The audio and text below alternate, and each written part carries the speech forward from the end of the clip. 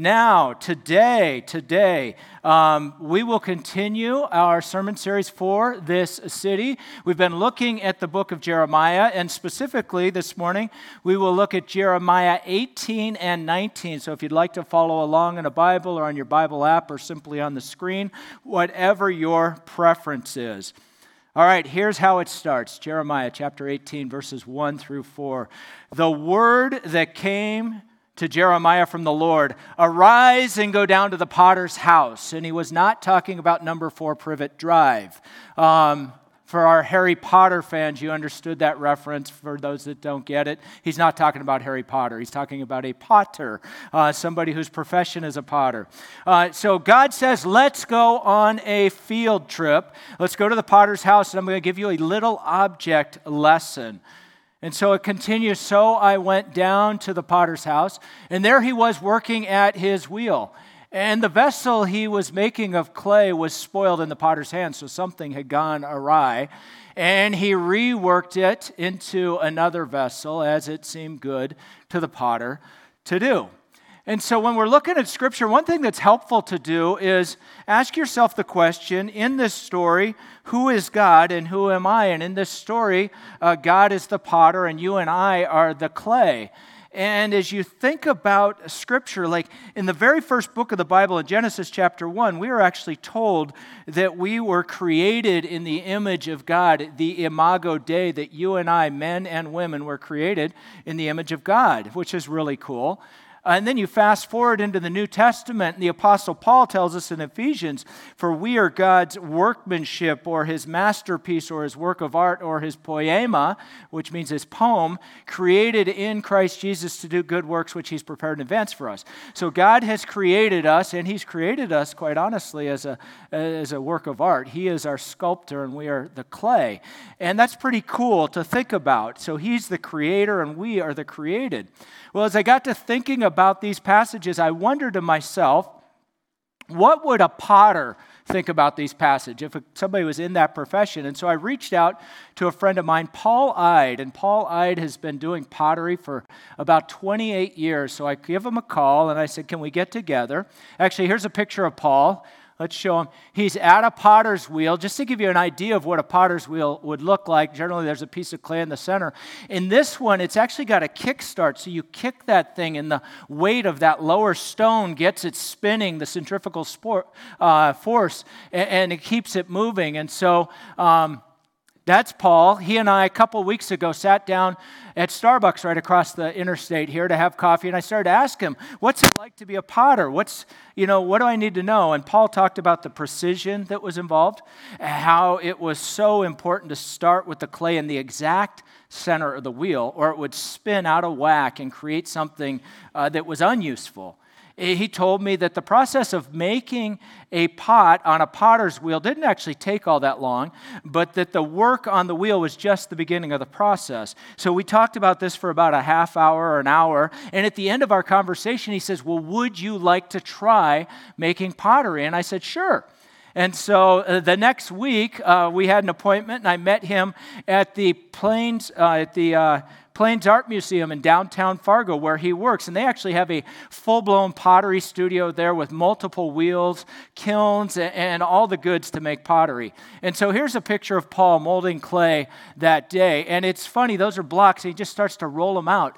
And he's doing it so quick and effortlessly. And I had to remind myself that this guy has been doing this for almost 3 decades, right? So he's really good at it. So after showing me what to do, he sits me down at the wheel. And I got to be honest, I was a little bit nervous before I sat down. I feel like anytime you try something new that's a little out of your comfort zone, some nervousness arrives. Well, fortunately, there was a board on display there, and along with Paul's coaching, they have this board that tells you exactly what to do. So I'm sitting down at the potter's wheel. It says, foot off the pedal. The one I had has an accelerator on it. And once you got to the speed you wanted it to go, you take your foot off and the thing would keep spinning. And then you set the clay in the middle, and then you put your hands at 3 o'clock and 6 o'clock, and you start to apply force trying to center that piece of clay in the middle there. And your object is to try to make something that looks like a tuna can. And then after you've done that, you make a dent in the top, and then you drill a hole with your thumbs. Now, I don't know if he didn't tell me on my first try or second try through, but I made that hole too deep, which flattened out the bottom, which caused one of the things to go kaput, and we had to throw it away. But you drill a hole in the bottom, then you start to open up the pot. You start to kind of make that center area and use a sponge to get the mud out and the water out. And then you set or fix the bottom. And then you do the pulls. The pulls is where they start to get the shape to the pot. They pull it out, and they use pressure on the outside. You actually have, I forget how it is, 2 fingers in, 2 fingers out. And that pressure starts to create the walls and the shape of that pot. And then after that, you actually cut the thing off with a wire cable. And I love at the bottom, it says, have fun. That's the most important thing, is have fun while you're doing this. And so it was a good time. It was really quite a place, and they love teaching people to make pottery. And they even offer a one-night class called Clay for Couples. So if that's of interest to you, go look them up online.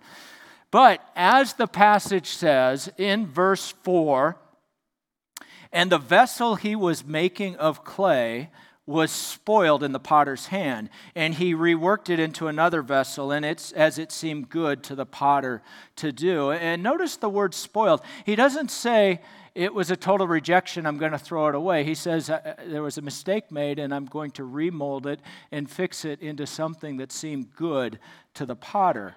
Well, I asked Paul, what happens when a potter messes up, when the vessel he is making is spoiled? And Paul told me it's frustrating. He said you need to pound the clay back down. You need to knead all of the air bubbles out of it and get it back into a solid form. He said it takes a while longer. It costs you more time, and it requires greater concentration and effort. And what I thought was so important about this illustration is that the clay was moldable.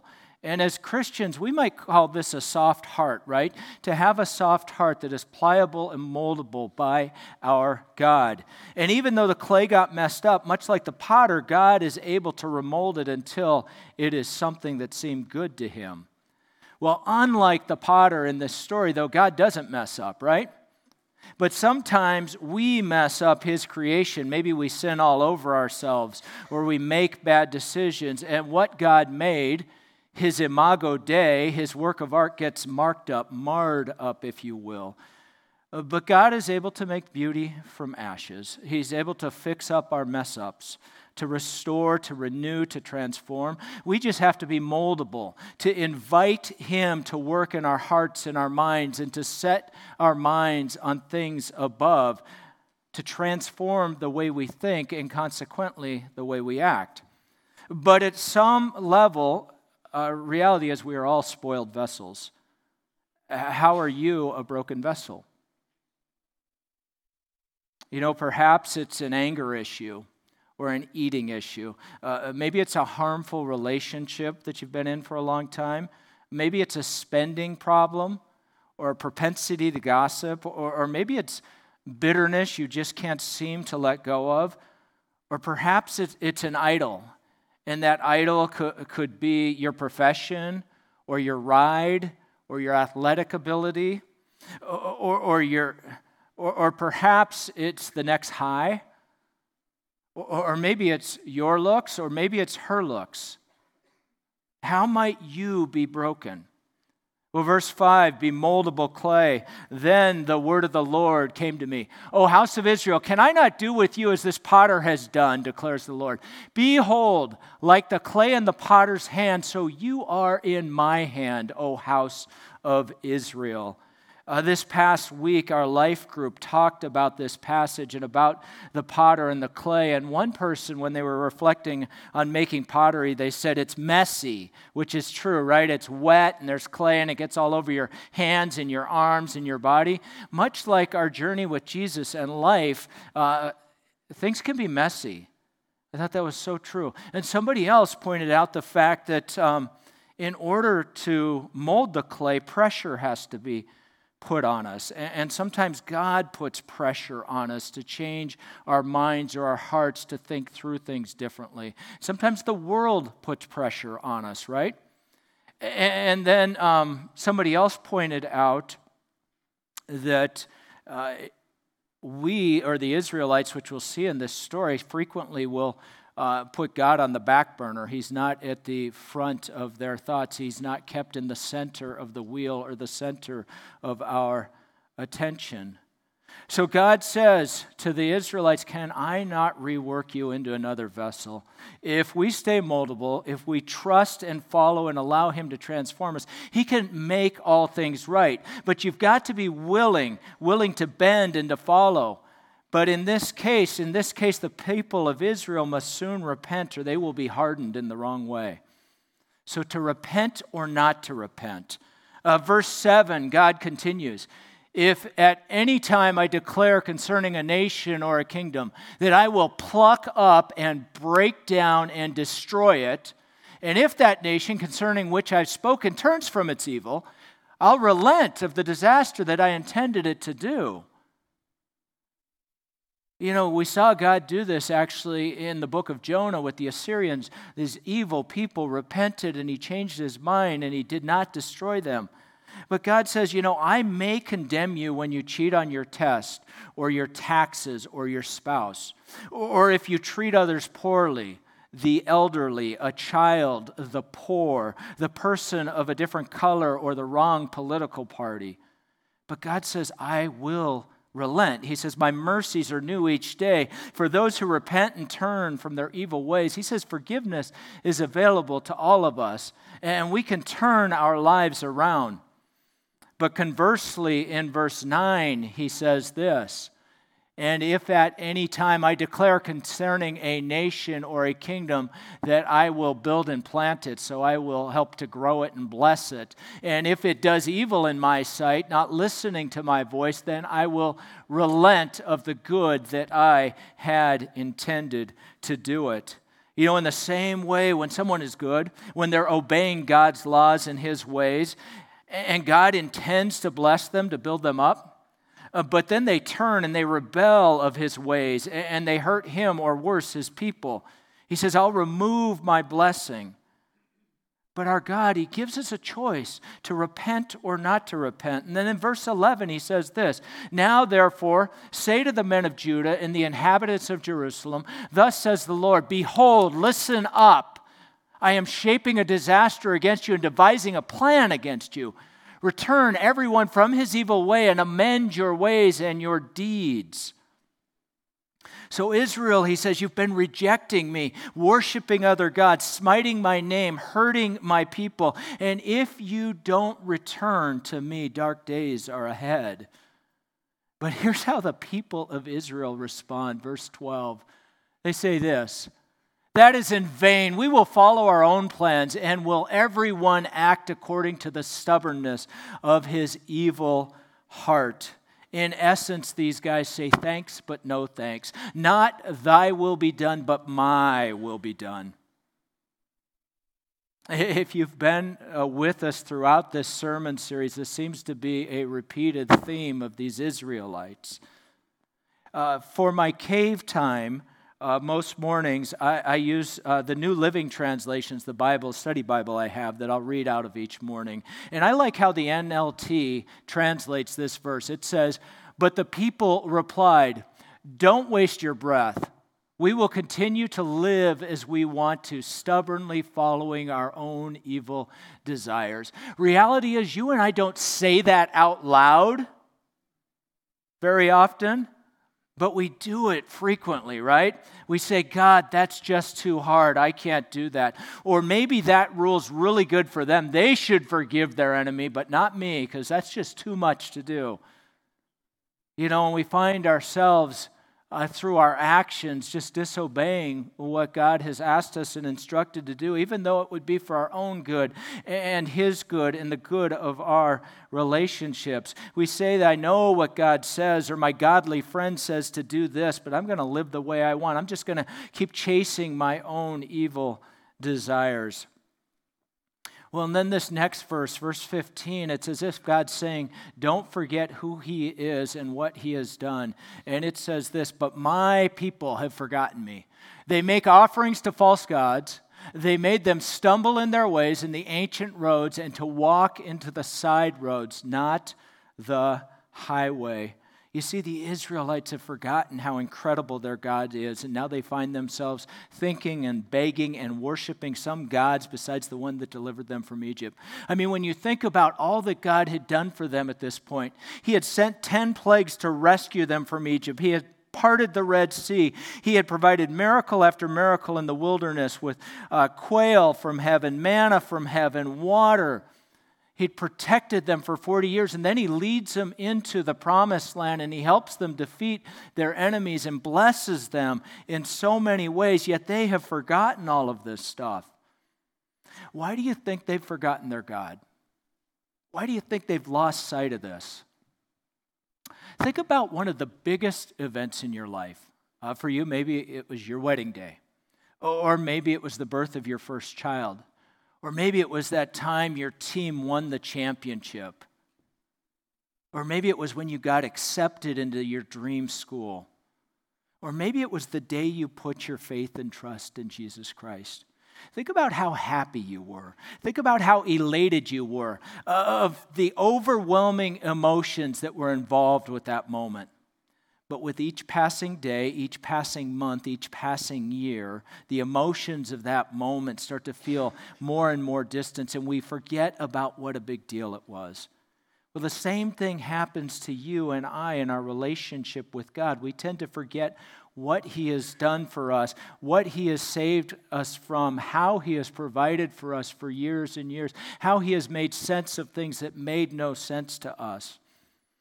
And I think this is one of the reasons our cave time is so crucial, our time in God's Word, our time in worship or in prayer, our time journaling about the activity of God, because it helps us remember how great our God is. It helps us to reflect on his promises and his miracles and his goodness and his ways and his provision.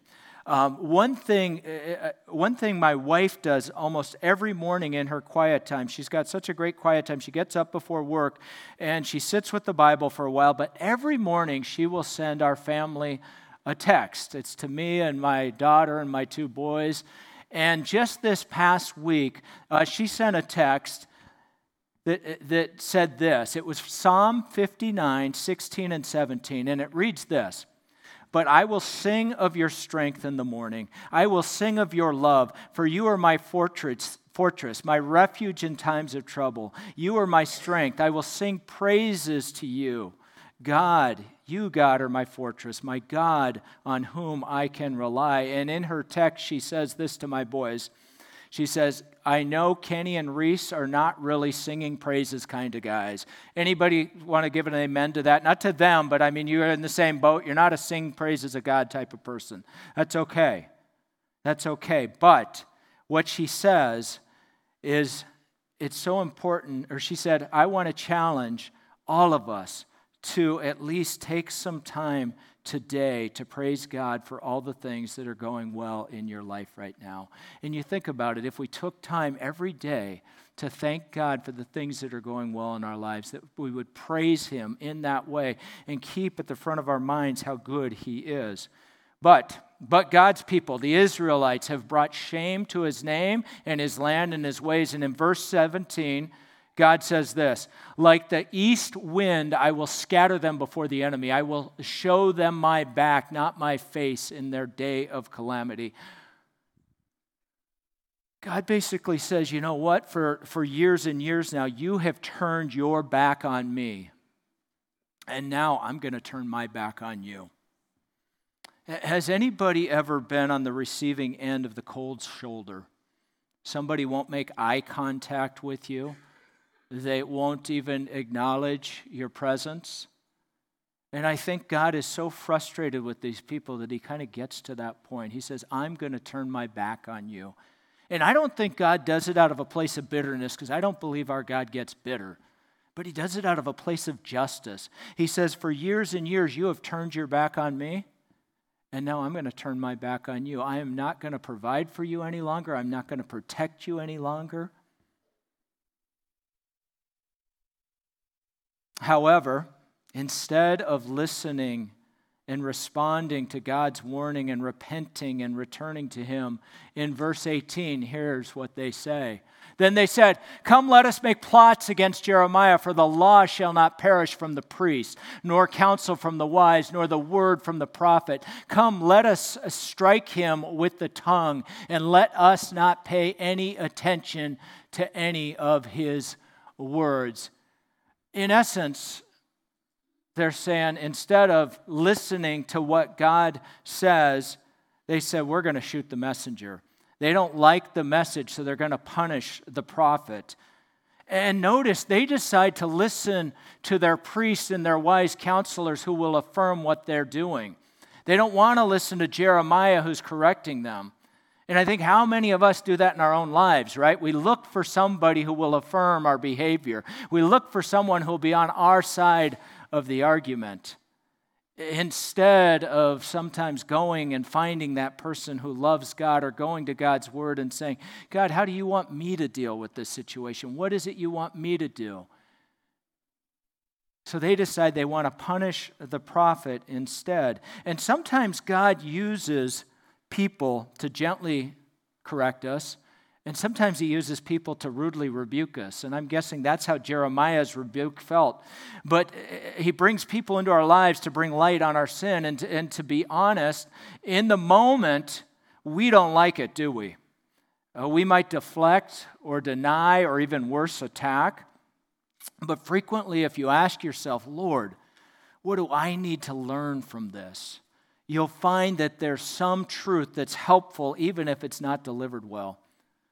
But the Israelites, they'd forgotten their God, and their hearts have become hard, and they put walls up and resist the warnings of Jeremiah. And in verse 19, Jeremiah says this, "Hear me, O Lord, and listen to the voice of my adversaries."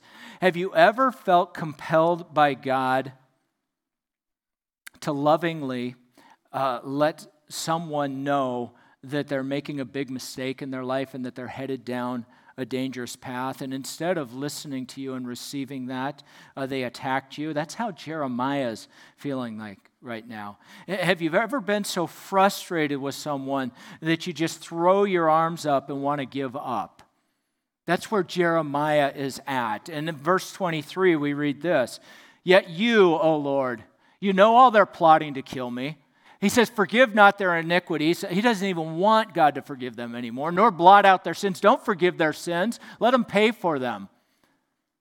Let them be overthrown before you. Deal with them in the time of your anger. The prophet throws up his hands. He's sick of their abuse, of their stubbornness, their attacks on him. And he says, don't forgive them or wipe away their sins. Let their enemies overthrow them, God. So chapter 18, it starts by Jeremiah this idea of being moldable clay, this idea that if we follow God and if we're receptive to Him and His ways, that we can be transformed into something good, that He will mold us into what He would like us to be. He says that if you do that, I'll forgive you and I'll bless you. Well, let's go back to the potter's wheel for a moment. Forming the vessel is just the first part of the process. To finish making the pottery, you have to spend some time drying it out. And then you bake it halfway, and then you apply a glaze, which is has both color in it, but fills the pores and makes it harder. And then you bake it again to maximum temperature so that it's ready to go, and then you let it cool. And then, as my friend Paul says, when it's completely done, the way you know it's done is you eat soup out of it. That's the final process. Eat soup out of it. So once the pot's done, you can cook in it, you can eat out of it, you can drink out of it, unless you break it. It'll retain its shape, and it'll retain its usefulness or uselessness if it was poorly made. By the way, the two pots that I made are on display out at the hub. So if you want to see my pottery inadequacy, go out there and take a look at those after the service this morning. So the next part, though, chapter 19, we jump into hardened hearts and broken vessels. So we move to another object lesson, looking at the finished product of the pottery. And in verses 1 and 2, we read this. Thus says the Lord. He says to Jeremiah, go buy a potter's earthenware flask and take some of the elders of the people and some of the elders of the priests and go out to the valley of the son of Hinnom at the entry of the potsherd gate and proclaim there the words that I tell you.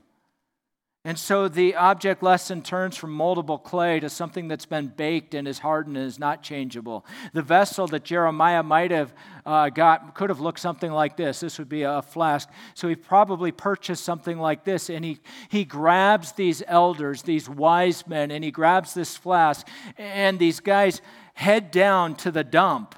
It's probably the local garbage dump. They call this the potsherd gate. It's probably where they threw away the debris of the broken pottery and the shards of pottery. Well, then God tells them in verse 3 to speak these words. You shall say, hear the word of the Lord, O kings of Judah, inhabitants of Jerusalem. Thus says the Lord of hosts, the God of Israel, behold, listen up, I am bringing such disaster upon this place that the ears of everyone who hears of it will tingle. I thought that language was a little weird. Like, what does it mean for my ears to tingle? I did a little research, and your ears tingling, it's kind of like when you get that moment where you get some devastating news. Perhaps it's a life-altering diagnosis, or the unexpected loss of a loved one, and there's almost a shock that hits your body. And it's as if your ears ring or tingle with the news. That's what's going to happen to these Israelites. They're going to be saying, did I just hear what I think I heard? And then he goes on, because the people have forsaken me. The next verse there, Dermot. Because the people have forsaken me and have profaned this place by making offerings in it to other gods, whom neither they nor their fathers nor the kings of Judah have known, and because they have filled this place with the blood of innocents, and have built the high places of Baal to burn their sons in the fire and burnt offerings to Baal, which I did not command or decree, nor did it come into my mind. God said that I have never even thought of suggesting such atrocities. And then God says, therefore, behold, the days are coming, declares the Lord, when this place shall no longer be called Topheth or the valley of the son of Hinnom, but the valley of slaughter. God is renaming this valley, and it's not an upgrade. It's worse than Pluto being downgraded from a planet. I mean, when you think about the names of places of desolation are given, Death Valley, Hell's Canyon, Devil's Backbone, Dead Horse Lake, Massacre Meadows, it's going to get so bad they'll call this place the Valley of Slaughter. Verse 7, and in this place I will make void the plans of Judah and Jerusalem. I'm going to cancel their plans and will cause their people to fall by the sword before their enemies and by the hand of those who seek their life. I will give their dead bodies for food to the birds of the air and to the beasts of the earth. It's one thing to die. It's quite another to think of our dead bodies serving as roadkill for coyotes and vultures to gnaw and peck at. It's a pretty gruesome picture that God is painting here. And then verse 8, he goes on, and I will make a whore of this city, a thing to be hissed at. Everyone who passes by it will be horrified and will hiss because of all its wounds. And I tried to imagine a city or a place that had once been really cool and now is just a decimated area. And one of the things that came to mind for me, if you've ever been on I-15 between Las Vegas and Los Angeles, about halfway between, 24 miles northeast of Barstow, on the north side of the interstate, is this old abandoned water park. And back in the day, it was called Lake Dolores, and it looked something like this. It looked like, it's in the middle of the desert, but it was gorgeous. I remember seeing television commercials on for it in the 70s and 80s thinking, I really want to go there. That looks like so much fun. But now it's a graffiti-riddled, trash-filled shadow of its old self. And actually, it looks much worse than this. These pictures are probably 10 or 15 years old. Go ahead and show the next picture. I mean, it's just looks like something great once happened there, and now it's decimated and just a mess. And he says that's what's going to happen to the city of Jerusalem. And that things are going to be so dire that bodies will actually be stacked upon bodies. There won't even be a place to bury your dead. And that the people will get so desperate they will resort to cannibalism. Well, in verse 10, God says this, "Then you shall take that flask, you shall break the flask in the sight of the men who go with you, and shall say to them, thus says the Lord of hosts, so I will break this people and this city as one breaks a potter's vessel, so that it can never be mended. Men shall bury in Topheth, because there will be no place else to bury." Have you ever dropped a ceramic bowl on tile and seen the thing just shatter into 100 pieces, 1,000 pieces? Like, it is just never mendable. It's not replaceable. And that's what Jeremiah does. He goes out to this dump where there's all sorts of shards, and he crashes the thing onto the ground. And I imagine the shards of this flask end up getting mixed in with all the other shards of the broken pottery. It's beyond repair, never usable again. And then in verse 15, Jeremiah says, "Thus says the Lord of hosts, the God of Israel, behold, I am bringing upon this city and upon all its towns all the disaster that I have pronounced against it, because they have stiffened their neck, refusing to hear my words." Are you listening to the words of God this morning? Or have you stiffened your neck to his words and his ways? You see, the Israelite people refused to listen, and the horrible carnage that Jeremiah had predicted happened twice. In 586 BC, Jerusalem was invaded and destroyed by King Nebuchadnezzar, and things got so bad and people got so hungry they actually resorted to cannibalism. And then Jerusalem was again destroyed in 70 AD under the Roman oppression of Titus. The deal is, this is bad news. This is stubbornness. It's a refusal to listen to God. But think about it. Think about it. For 40 years, God had Jeremiah warn the people. For 40 years, he gave them every chance to get their lives right, to follow him again, to restore their relationship. In Psalm 23:6, David writes, "Surely goodness and mercy will follow me all the days of my life." And the same thing is true for you and I, but we have to receive and respond to that goodness and mercy. You see, our God is the potter, and if you'll allow him to do his work and to transform you, he'll make you into something useful, something beautiful. And I'm not just talking about physical beauty, but inner beauty. To be loved, to be valued, restored, freed from shame, pure and useful in the eyes of God by the grace and the power of God. We can be remolded even when we mess up. There's a lot going on in these two chapters. And as you read them, here are a couple great discipleship questions to ask yourself. First off, what is God saying? And the second is, what are you going to do about it? You know, as I look back over chapters 18 and 19, there's some themes, right? It started off with saying, be moldable clay. That you and I, when we're in the potter's hand and allowing him to do his work, we can be moldable. And how can we be moldable?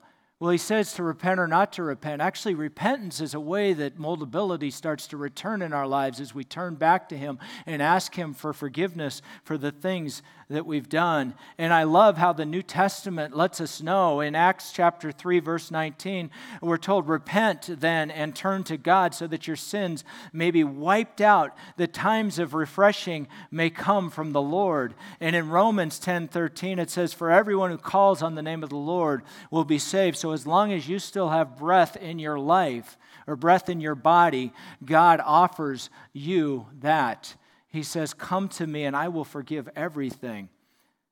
And then don't forget who he is and what he's done. Think about what is it you do to help you remember the goodness of God. One of the passages I love is Psalm 52:12. David writes this, and he says, "Restore to me the joy of my salvation and grant a willing spirit within me."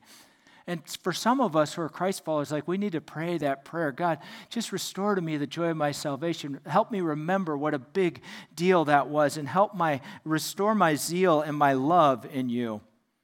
And he says, don't shoot the messenger. You know, God is going to bring people in your life that will tell you truth, that will hopefully tell you truth and love, that care about you and want to see you get back on the right path. And we have to humbly say, God, what is it you want me to learn? What is it you want me to do as a result of this information? And sometimes those people might look a little like Jeremiah, a little brutal, right? But God wants us to be receptive and to learn and to grow and be teachable. And then avoid hardened hearts and know that God does some of his best work with broken vessels. What is God saying?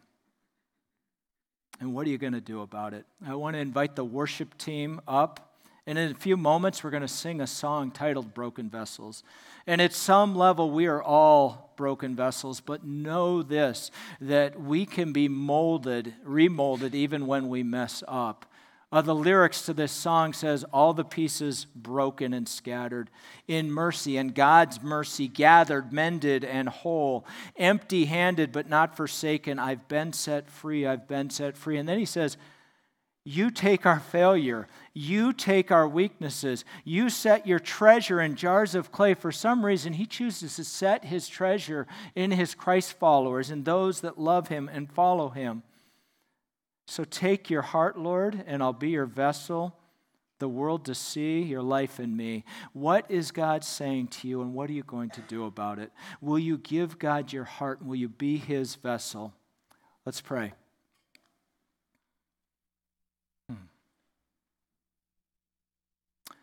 Father, there is so much in these two chapters, and so much of it is dark and heavy. But it's just a part of the story, and I love the fact that you invite each and every one of us, regardless of what's on our ledger, regardless of what we've done, regardless of whether or not we're apathetic or just pathetic. God, you invite us back into relationship with you, or into relationship with you for the very first time. You want to mold us, you want to change us. If we've got crusty hearts, God, or maybe there's still some softness inside, but there's a hardness that's developed around the exterior, I pray that you would do whatever you need to break that down, that we would invite you to pierce our hearts. Whatever darkness is in our hearts, fill them with light, Lord.